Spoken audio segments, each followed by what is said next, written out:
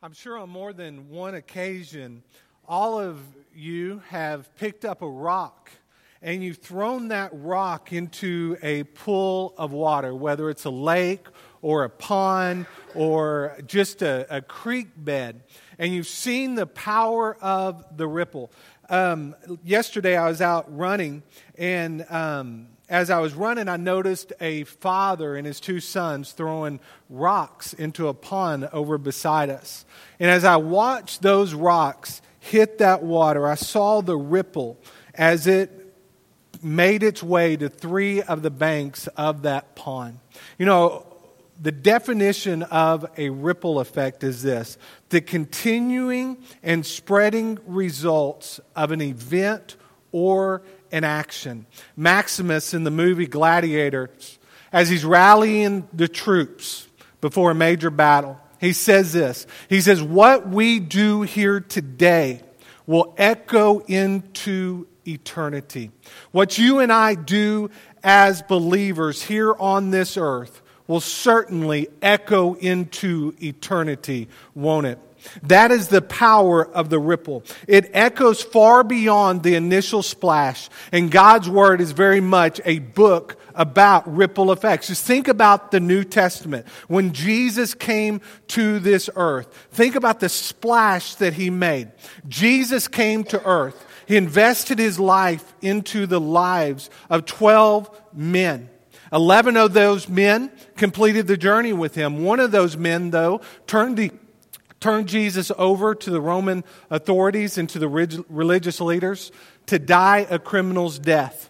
10 of the other 11 men would die a martyr's death. One of those men, John, did not die a martyr's death. None died, though, of those 11 without leaving behind a ripple effect. Think about the ripple effect the disciples made on this earth. Jesus was their leader.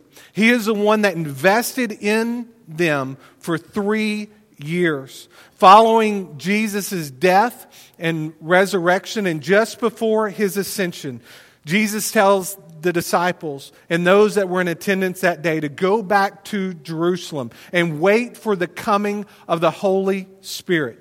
And so a few days later, on the day of Pentecost, the Holy Spirit came.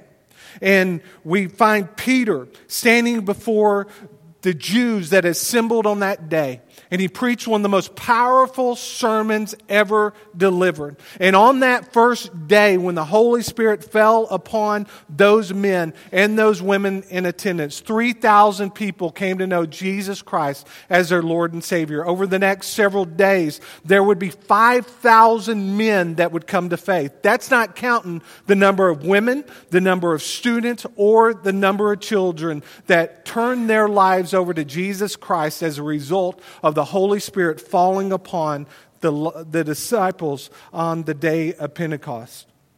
Just think about the magnitude of that first splash.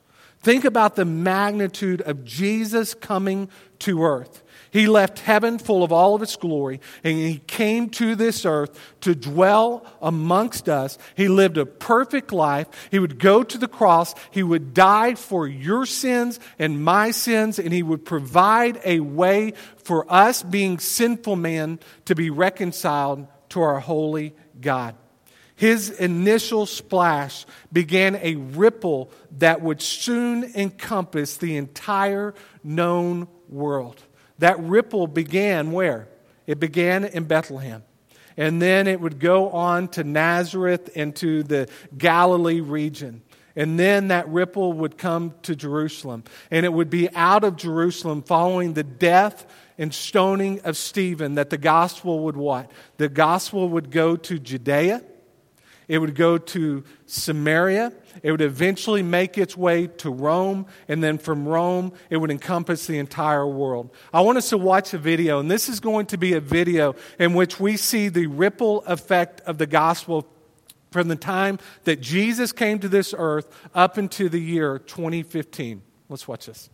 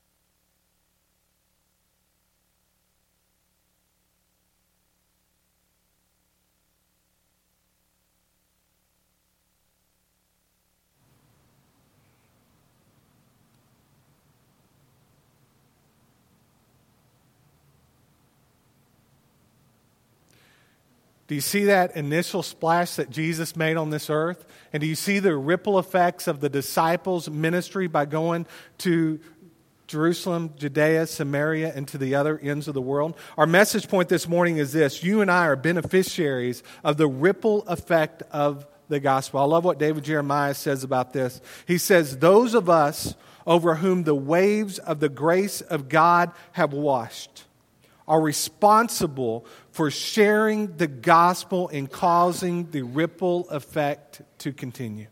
Every one of us in this room that are believers in the Lord Jesus Christ are responsible for continuing the ripple effect of the gospel amongst our generation and the generations to come after us. In Acts chapter 1, beginning in verse 6, we read this. So when they had come together, they asked him, Lord, will you at this time restore the kingdom to Israel? He said to them, it is not for you to know times or seasons that the Father has fixed by his own authority, but you will receive power when the Holy Spirit has come upon you. And you will be my witnesses in Jerusalem and in all Judea, Samaria, and to the ends of the earth. This morning, I want us to look at 3 different points. The first one is this: the ripple effect of faithfulness. The ripple effect of faithfulness. You know, within the Bible, as I already alluded to, there are countless stories that document the ripple effect of faithful men and faithful women standing for the Lord Jesus Christ. I want us to look at 2 just from the book of Daniel. These are 2 stories that we're very, very familiar with, but it's what we read at the end of these stories that I really want to ignite a flame within us so that we can see the power of the ripple, the power of our faithfulness. The first story, like I said, we're all familiar with the story of Shadrach, Meshach, and Abednego. King Nebuchadnezzar, what does he have? He has an idol that's constructed, and he requires that all men, women, students, and children that are in attendance, when they hear the music play, they require them to bow down and worship this idol. And so the time comes, the instruments play, everybody bows down with the exception of the 3 Hebrew children, Shadrach, Meshach, and Abednego. And as a result of that, the consequences for not bowing was that anyone that didn't bow would be thrown into a fiery furnace. So Shadrach, Meshach, and Abednego are led up to a fiery furnace. This fiery furnace is heated up 7 times hotter than its normal temperature. The men that bring them up to their death will actually die because the heat of those flames are so hot that they die right there on the spot. Shadrach, Meshach, and Abednego, they fall into the fire. And you know the story. What happens? There's not a single hair on their bodies that are singed. There's not a single fiber of the clothing that they're wearing that is singed either. And King Nebuchadnezzar, he says this as he looks into that fire in Daniel chapter 3, verses 24 and 25. He says, I see 4 men unbound walking in the midst of the fire, and they are not hurt. And the appearance of the 4th is like the son of the gods. And notice the power of the ripple here, what King Nebuchadnezzar says next. He says in verse 28, it says, Nebuchadnezzar answered and said, Blessed be the God of Shadrach, Meshach, and Abednego, who has sent his angel and delivered his servants who trusted in him and set aside the king's command and yielded up their bodies rather than serve and worship any god except their own God. Therefore I make a decree, any people, nation, or language that speaks anything against the gods of Shadrach, Meshach, and Abednego shall be torn limb for limb and their houses laid in ruins. For there is no other God who is able to rescue in this way. Then the king promoted Shadrach, Meshach, and Abednego in the province of Babylon. Do you see the power of the ripple here? As a result of these men standing, this wicked king declared that the God of Shadrach, Meshach, and Abednego was the only God that had the power basically over nature to calm the fiery furnace. And so this king declared before all of the people within his empire that they are to say nothing bad about the one true God, the God of Shadrach, Meshach, and Abednego. And then fast forward several years, and we come to another story within the book of Daniel. It's a story of Daniel in the lion's den. This is a story of faithfulness that involves Daniel and a new king representing a new empire that had overtaken the Babylonian empire. And you know the story well. The story is this. There's 120 satraps that have been appointed by King Darius, providential leaders, to rule over the land. There's 3 men that have been set aside to rule over those 120, and Daniel is one of those men. Because Daniel was an outsider, and because he was one of the favorites of King Darius, the rest of the satraps and the leaders, they become jealous. And so what they do is they try to catch Daniel in a trap, because they know Daniel is faithful. They know that he is faithful to his God. And so they go up to King Darius, and they encourage King Darius to issue a decree. And that decree is this: if anybody worships any god other than King Darius for the next 30 days, they are to be thrown in to the lion's den. So this decree is issued. And as a result of this decree being issued, this is where we find Daniel. In Daniel chapter 6, verse 10, we read, "When Daniel knew that the document had been signed, he went to his house where he had windows in his upper chamber open toward Jerusalem. He got down on his knees 3 times a day and prayed and gave thanks before his God as he had done." As a result of Daniel's faithfulness and his unwavering position as a child of God, Daniel is turned over to King Darius. And King Darius actually tries to backtrack the law that he had signed into place. But the men said, "You can't change the law, King Darius. The law is the law." And so Darius has no other choice but to throw Daniel into the lion's den. And what I love about this story is this. A few weeks ago, we looked at gentleness. And do you remember what the word gentleness means? It means to bring under control, like a wild stallion or a wild animal under control. And so what did God do to these lions in that lion's den when Daniel was thrown into that den? He gentled them, didn't he? He brought them under control. And I want us to see this story here in Daniel chapter 6, beginning in verse 19, we read, "Then at break of day, the king arose and went in haste to the den of lions. And as he came near to the den where Daniel was, he cried out in a tone of anguish. The king declared to Daniel, 'O Daniel, servant of the living God, has your God, whom you serve continually, been able to deliver you from the lions?' Then Daniel said to the king, 'O king, live forever. My God sent his angel and shut the lion's mouth, and they have not harmed me, because I was found blameless before him, and also before you, O king. I have done no harm.' Then the king was exceedingly glad and commanded that Daniel be taken up out of the den. So Daniel was taken up out of the den, and no kind of harm was found on him, because he had trusted in his God. And the king commanded, and those men who had maliciously accused Daniel were brought and cast into the den of lions, they, their children, and their wives. And before they reached the bottom of the den, the lions overpowered them and broke all their bones in pieces." And here's the ripple effect of Daniel's faithfulness, standing up for the one true God. And this is what we read in verse 25. "Then King Darius wrote to all the peoples, nations, and languages that dwell in all the earth, 'Peace be multiplied to you. I make a decree that in all my royal dominion, people are to tremble and fear before the God of Daniel. For he is the living God, enduring forever. His kingdom shall never be destroyed, and his dominion shall be to the end. He delivers and rescues. He works signs and wonders in heaven and on earth. He who has saved Daniel from the power of the lions. So this Daniel prospered during the reign of Darius and the reign of Cyrus of Persia." Here's what I love about Daniel. The Daniel, if you're familiar with the book of Daniel, the Daniel that we read about in Daniel chapter 1 the Daniel and Shadrach, Meshach, and Abednego that we read about, of their faithfulness to God by not eating of the king's off the king's table. Those men were just teenagers. The Daniel that we read about in Daniel chapter 6, he's about 70 years old.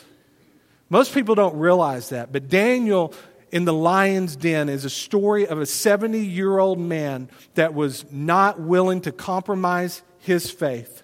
And he was committed to his God. And as a result of that, King Darius declared before all of the kingdom that Daniel's God is the one true God.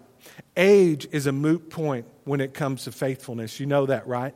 God can use a person that's a teenager, or He can use somebody in their 20s, their 30s, their 40s, their 50s, their 60s, their 70s, their 80s, their 90s, all the way into their hundreds. God can use faithful men, faithful women to change this world. Just think about the ripple effect that Daniel's faithfulness has had on this world. The ripple effect that Shadrach, Meshach, and Abednego's faithfulness has had upon this world. If you don't believe me, this story that we have just read about occurred about 2,600 years ago. And even today, we are still testifying of these men's faithfulness. There is a powerful ripple effect when you and I stand up for God and unashamedly declare that He is the one true God, the only way to salvation. So there is the ripple effect of faithfulness. Also notice, though, there is the ripple effect of sin. There is the ripple effect of sin. That's true. Man, think about that. I mean, if you've ever experienced the ripple effect of your own sin, you know this to be true. I think all of us know the ripple effect of sin, whether it's a personal sin, a family sin, or a sin within society that has affected us all. Looking back to creation's beginning, that first sin that Adam and Eve committed in the garden, produced a ripple effect that you and I today are still plagued with. That first sin has created a ripple effect that has plagued this entire earth. Within our society, think about the ripple effects our bad choices have had. Think back to the Supreme Court ruling where they legalized abortion. Since that legalization of abortion, there have been approximately 50 million babies that have been aborted. Think about the ripple effect of King David's sin. King David, you know the story of David and Bathsheba. This is a great example of the ripple effect of sin. Instead of being at battle with his soldiers, David stays behind. And what does David do? David is up on the roof of his house, and he looks out over the edge of his house, and he looks down and he notices this beautiful woman taking a bath. And the story goes like this in 2 Samuel 11, verses 3 through 5. It says, "And David sent and inquired about the woman. And one said, 'Is not this Bathsheba, the daughter of Eliam, the wife of Uriah the Hittite?' So David sent messengers and took her. And she came to him, and he lay with her. Now she had been purifying herself from her uncleanliness. Then she returned to her house, and the woman conceived, and she sent and told David, 'I am pregnant.'" Sin number one for David. David should have been where?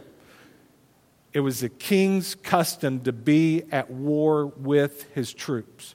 David did not. He stayed behind. How many times in your life have you got caught up in a sinful act because you were in the wrong place at the wrong time? That's David. He was at the wrong place at the wrong time. Sin number two, David had an affair with another woman's wife.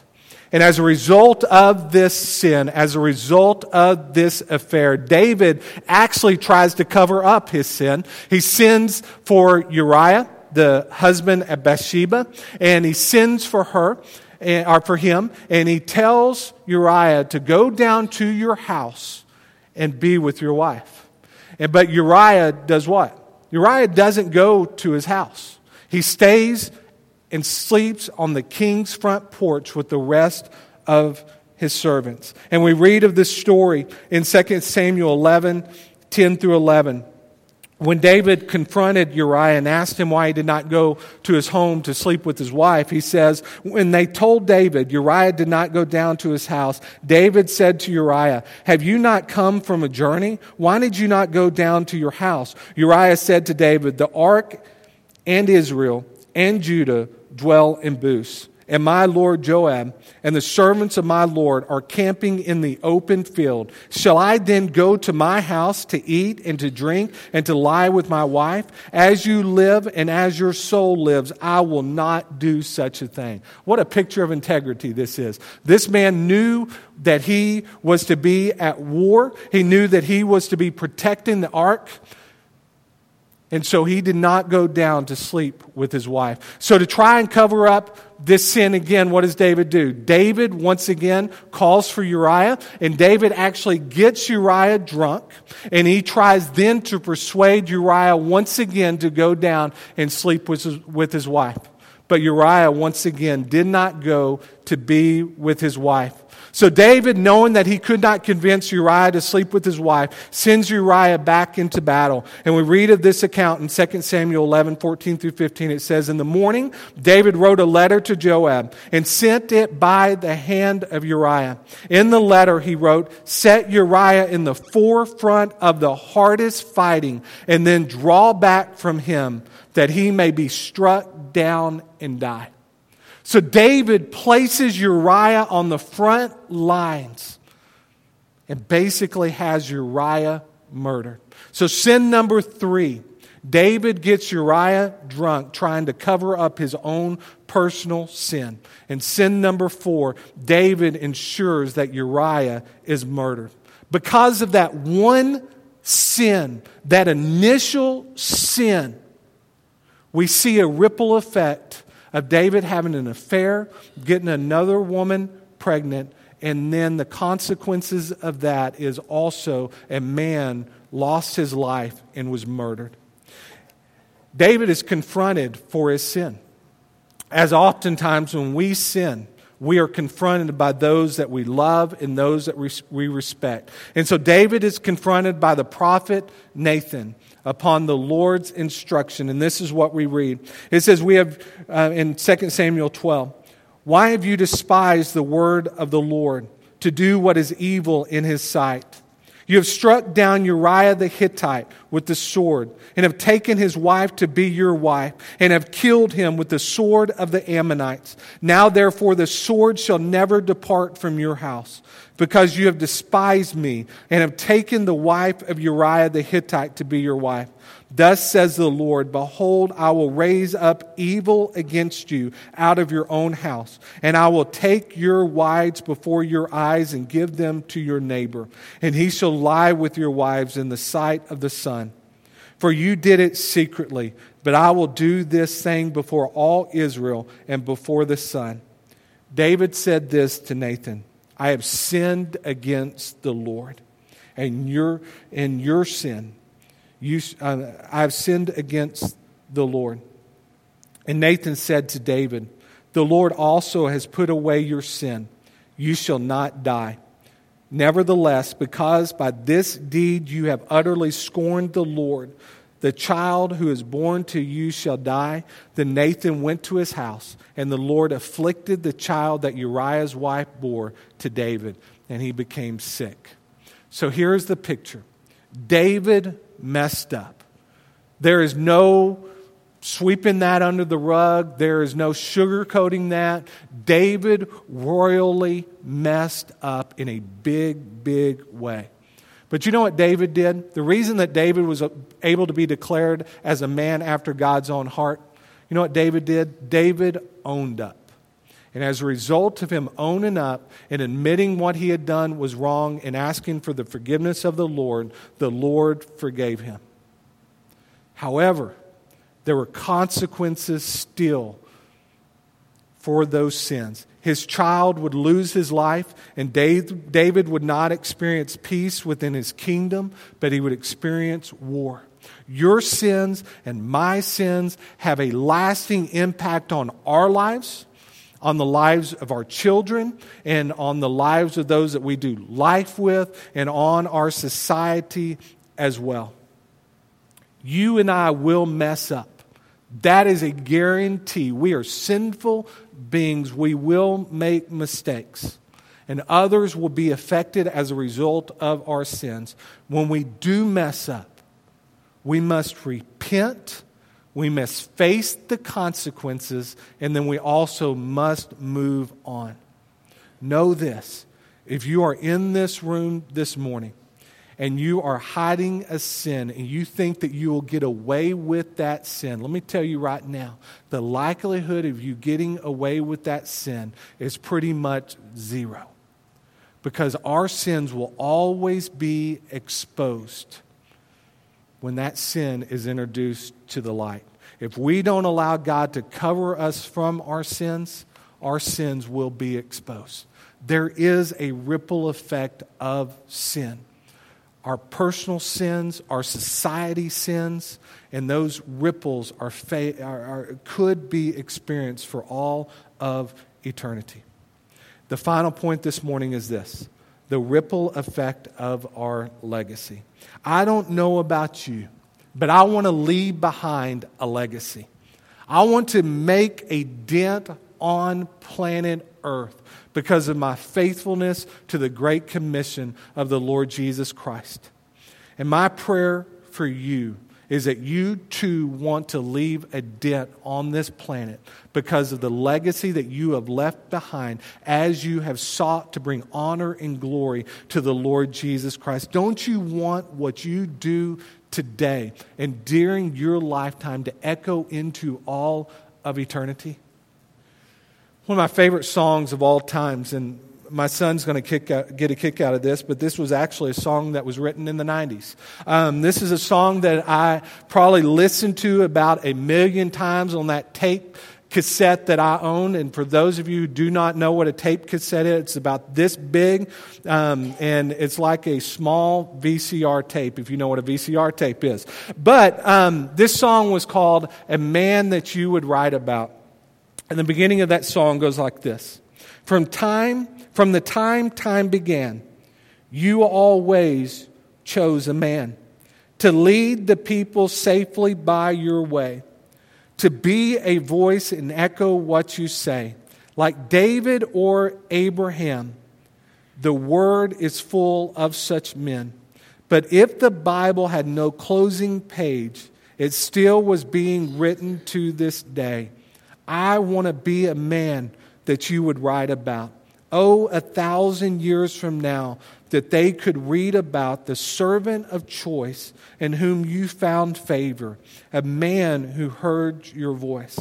Generations always, it's my prayer, they would look back and say, oh, to have that kind of faith and love. What a solid man of God he was. Man, can you imagine if people 1,000 years from now were declaring of God's faithfulness as a result of our faithfulness to Him? Let us leave behind a legacy of faith to our children, to our grandchildren, to our co-workers, our neighbors, and those that we do life with. How do we leave behind such a legacy? Well, we commit our lives to fear the Lord, and we commit our lives to obey His word. We desire holiness in our lives as well, to be as perfect as we possibly can be. How else do we do this? Well, we make disciples who make disciples. You and I have been called to make disciples. Matthew 28 makes that abundantly clear. You and I are to invest our lives into the lives of other people.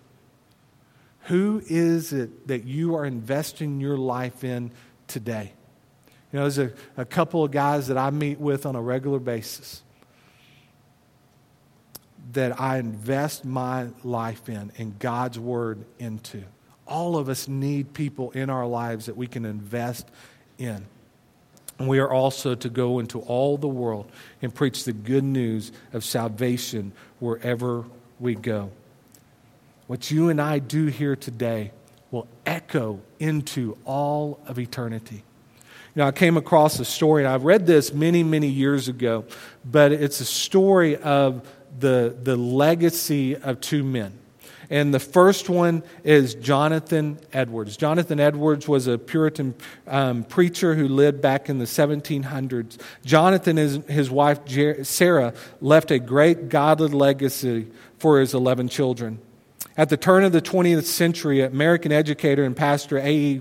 Winship decided to trace out the descendants of Jonathan Edwards almost 150 years after his death. His findings are astounding, especially when compared to a man by the name of Max Jukes. Jukes' legacy came to the forefront when the family tree of 42 different men were in the New York prison system.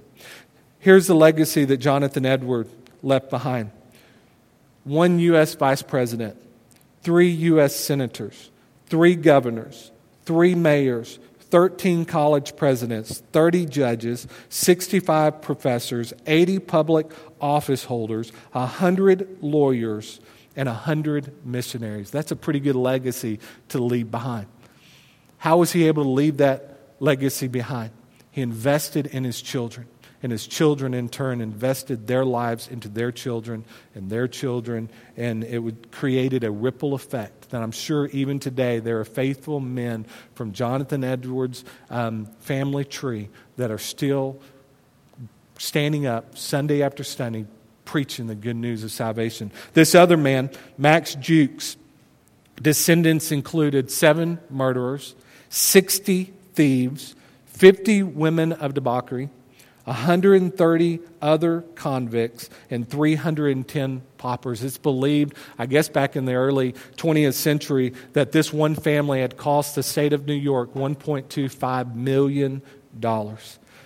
This is a powerful example showing how a parent's leadership can have a profound effect upon their children. Not only can parents have a profound effect on their children, but you and I can have a profound effect on those that we do life with every single day. Here's our takeaway this morning. Let's leave behind a legacy of faith that echoes into all of eternity. That is the power of the ripple. That what you and I do today here on this earth will create concentric circles that one day this entire world is going to be affected because of our faithfulness to the Lord Jesus Christ. Let's make a dent on this world. Let's make an impact. Let's leave behind a legacy that this world is going to forever be changed as a result of the faithfulness of the men, women, students, and children that are in this room today. Now, as we enter into a time of invitation this morning, you may be here this morning and you're like, man, my life resembles more of the life of Max Jukes than it does Jonathan Edwards. Man, I don't know if I was to die today whether I'd go to heaven or to hell. Well, this morning I want to invite you to know for certain if you were to die today where you will spend eternity. The Bible is very, very clear that every single one of us in this room, when we die, we're going to go to one of two places. We'll go to heaven if we have faith in Jesus and we've repented of our sins and we've been forgiven of those sins and we declare Jesus Christ to be our Lord and Savior. We will go to heaven. The Bible is also clear if we fail to repent of our sins and cry out to Jesus to be our Lord and Savior, that we will spend eternity separated from God in a place called hell. So this morning, if you are here and you don't know for certain where you would go if you were to die today, I want to invite you in just a moment to make the greatest decision that you could ever make. You know, we looked at that at creation's beginning. The very first sin that Adam and Eve committed plagued this entire world. But because Jesus came to this earth and died upon the cross for our sins and was raised to death 3 days later, He conquered sin and He conquered death, and He provided a way that you and I can enter into a relationship with Him. So if you're here this morning and you don't know Jesus, I want to invite you to come in just a moment during our time of invitation to make the greatest decision that you could ever make. You may be here this morning, you've been visiting this church a while, and the Lord is leading you and calling you to make this your church home. We would love for you to make Friendship Baptist Church your church home. You may, at the place where you're sitting, or you may need to come here to this altar and just on bended knee, just pray that the Lord will use you as a man, woman, student, or child that's going to be faithful to Him, and as a result of your faithfulness, that faithfulness is going to echo into all of eternity. You may need to pray this morning for the Lord to use you in a powerful, mighty way. Let's stand together, and I'm going to pray, and at the conclusion of this prayer, we invite you to come. Father God, what a joy it is this morning, Father, to have come together as a body of believers. Thank you for allowing us this morning to worship you. Thank you for allowing us to just sit and listen and soak up your word this morning.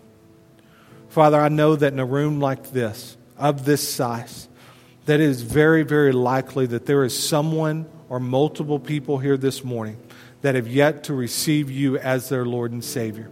If they were to die today, they have no clue where they would spend eternity. Father God, I pray right now that you will just begin to speak to them. And Father, I pray that you will draw them this morning unto salvation. And Lord Jesus, in just a moment, as we have this time of invitation, may those men, women, students, and our children this morning that do not have a relationship with you, may they just come. May they step out of their seats and come to the front and just say, I need Jesus. I need to be forgiven of my sins. Father, just move during this time of invitation. If there's someone here this morning or a family here this morning that you're drawing to become members of this church, Lord Jesus, we pray that you will draw them here this morning. Father, just move during this time of invitation. For it's in the name of Jesus we pray. Amen. If you're here this morning, there's a decision you need to make. You come.